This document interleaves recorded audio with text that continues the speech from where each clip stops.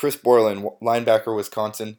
Um, he's the other guy. Like he's the defensive Garoppolo right now. I mean, I'm not so much saying about his exposure, but just about how he tore up the Senior Bowl, both like the practices and the game. I guess I saw him a little bit in the game, not so much in the practices. But yeah, he's the other guy who's everybody's boo right now. Um, I believe you gave him a grade going into the season. I remember I did grade him, but I don't remember, or I don't know if I ever completely finished him. But I do remember watching him quite a bit going into this season over the summer. I mean, I always thought that his instincts were going to be overrated because he's short. He's the short white lunch pail stereotype, and I thought that I And that's quite so frankly, wrong. It's kind yeah, of funny. I thought that his instincts last year, I mean, were absolutely terrible. He didn't trust what he saw. He just got caught standing a lot. I mean, got swallowed up by blocks, not taking good pass to the ball. I just thought his key and diagnose skills were very very poor last year. Um, and that was so I was very very very pleased to see that all of that had progressed immensely in his senior year. Very very good at keying and diagnosing now. He's completely aware. He can read the triangle, reading the offensive line and the running backs, and at the same time you can see him making those reads. He doesn't really get fooled by influence blocking, and so. However, the physical limitations are there. He's short with very very short arms, and you see it show up the most. And I think Daniel Jeremiah had tweeted this before too, that he's just not going to be able to bring guys down in the open field. It just doesn't happen for him.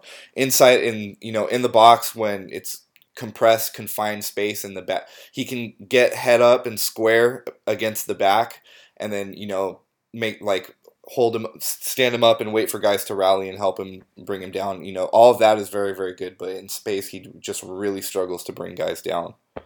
I mean, here's the thing. I quote unquote hate Chris Borland. This is a problem I see with him. You see him in space. I mean, he lunges, he misses a lot. It's like you said. It's not very impressive in space. That's not his game. So you want to plug him inside the box. I don't see. There's no length to get off offensive guards in the NFL. I mean, Yeah, so I'm just. his key and diagnose skills are going to have to be elite for him to be able to survive in the NFL. I mean, And very, very, very good in college. Very good.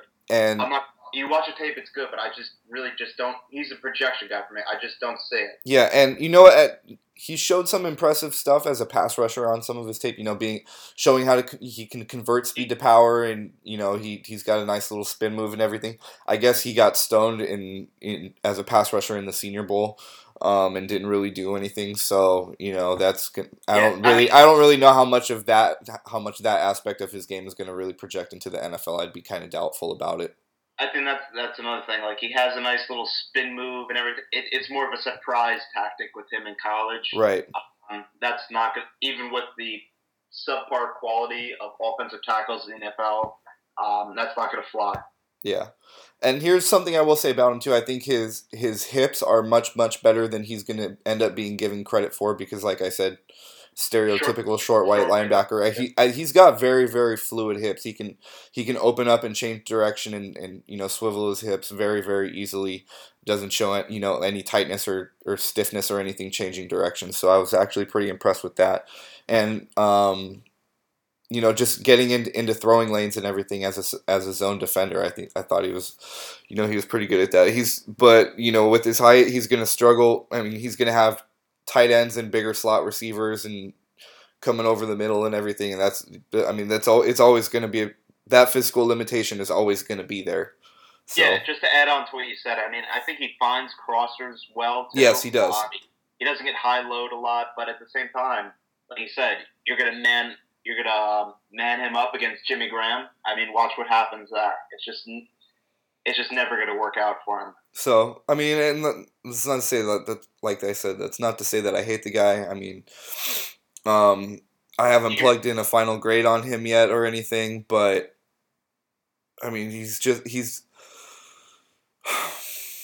I see people saying like second round and things like that, and I mean, if you believe that he's the outlier that's going to be the next Zach Thomas, then sure, that whatever. But he's just not special enough in any one area to make me think that he's going to be more than a day 3 pick. Yeah, I completely agree with that. I really don't see any NFL team falling in love with him that much. Yeah, I mean, maybe you're probably looking at a core special teams guy, a fourth linebacker maybe, but I really can't ever see him being a good NFL player just because of the limitations. I mean, like, one more thing I want to add is that he is very explosive in short areas. Yeah, like I said, his hips and his short area explosiveness are definitely underrated. But at the same time, I would never describe him as rangy. So No. I'm not sure how he fits in modern NFL. That's why I'm going to give him a pretty low grade relatively to as compared to the high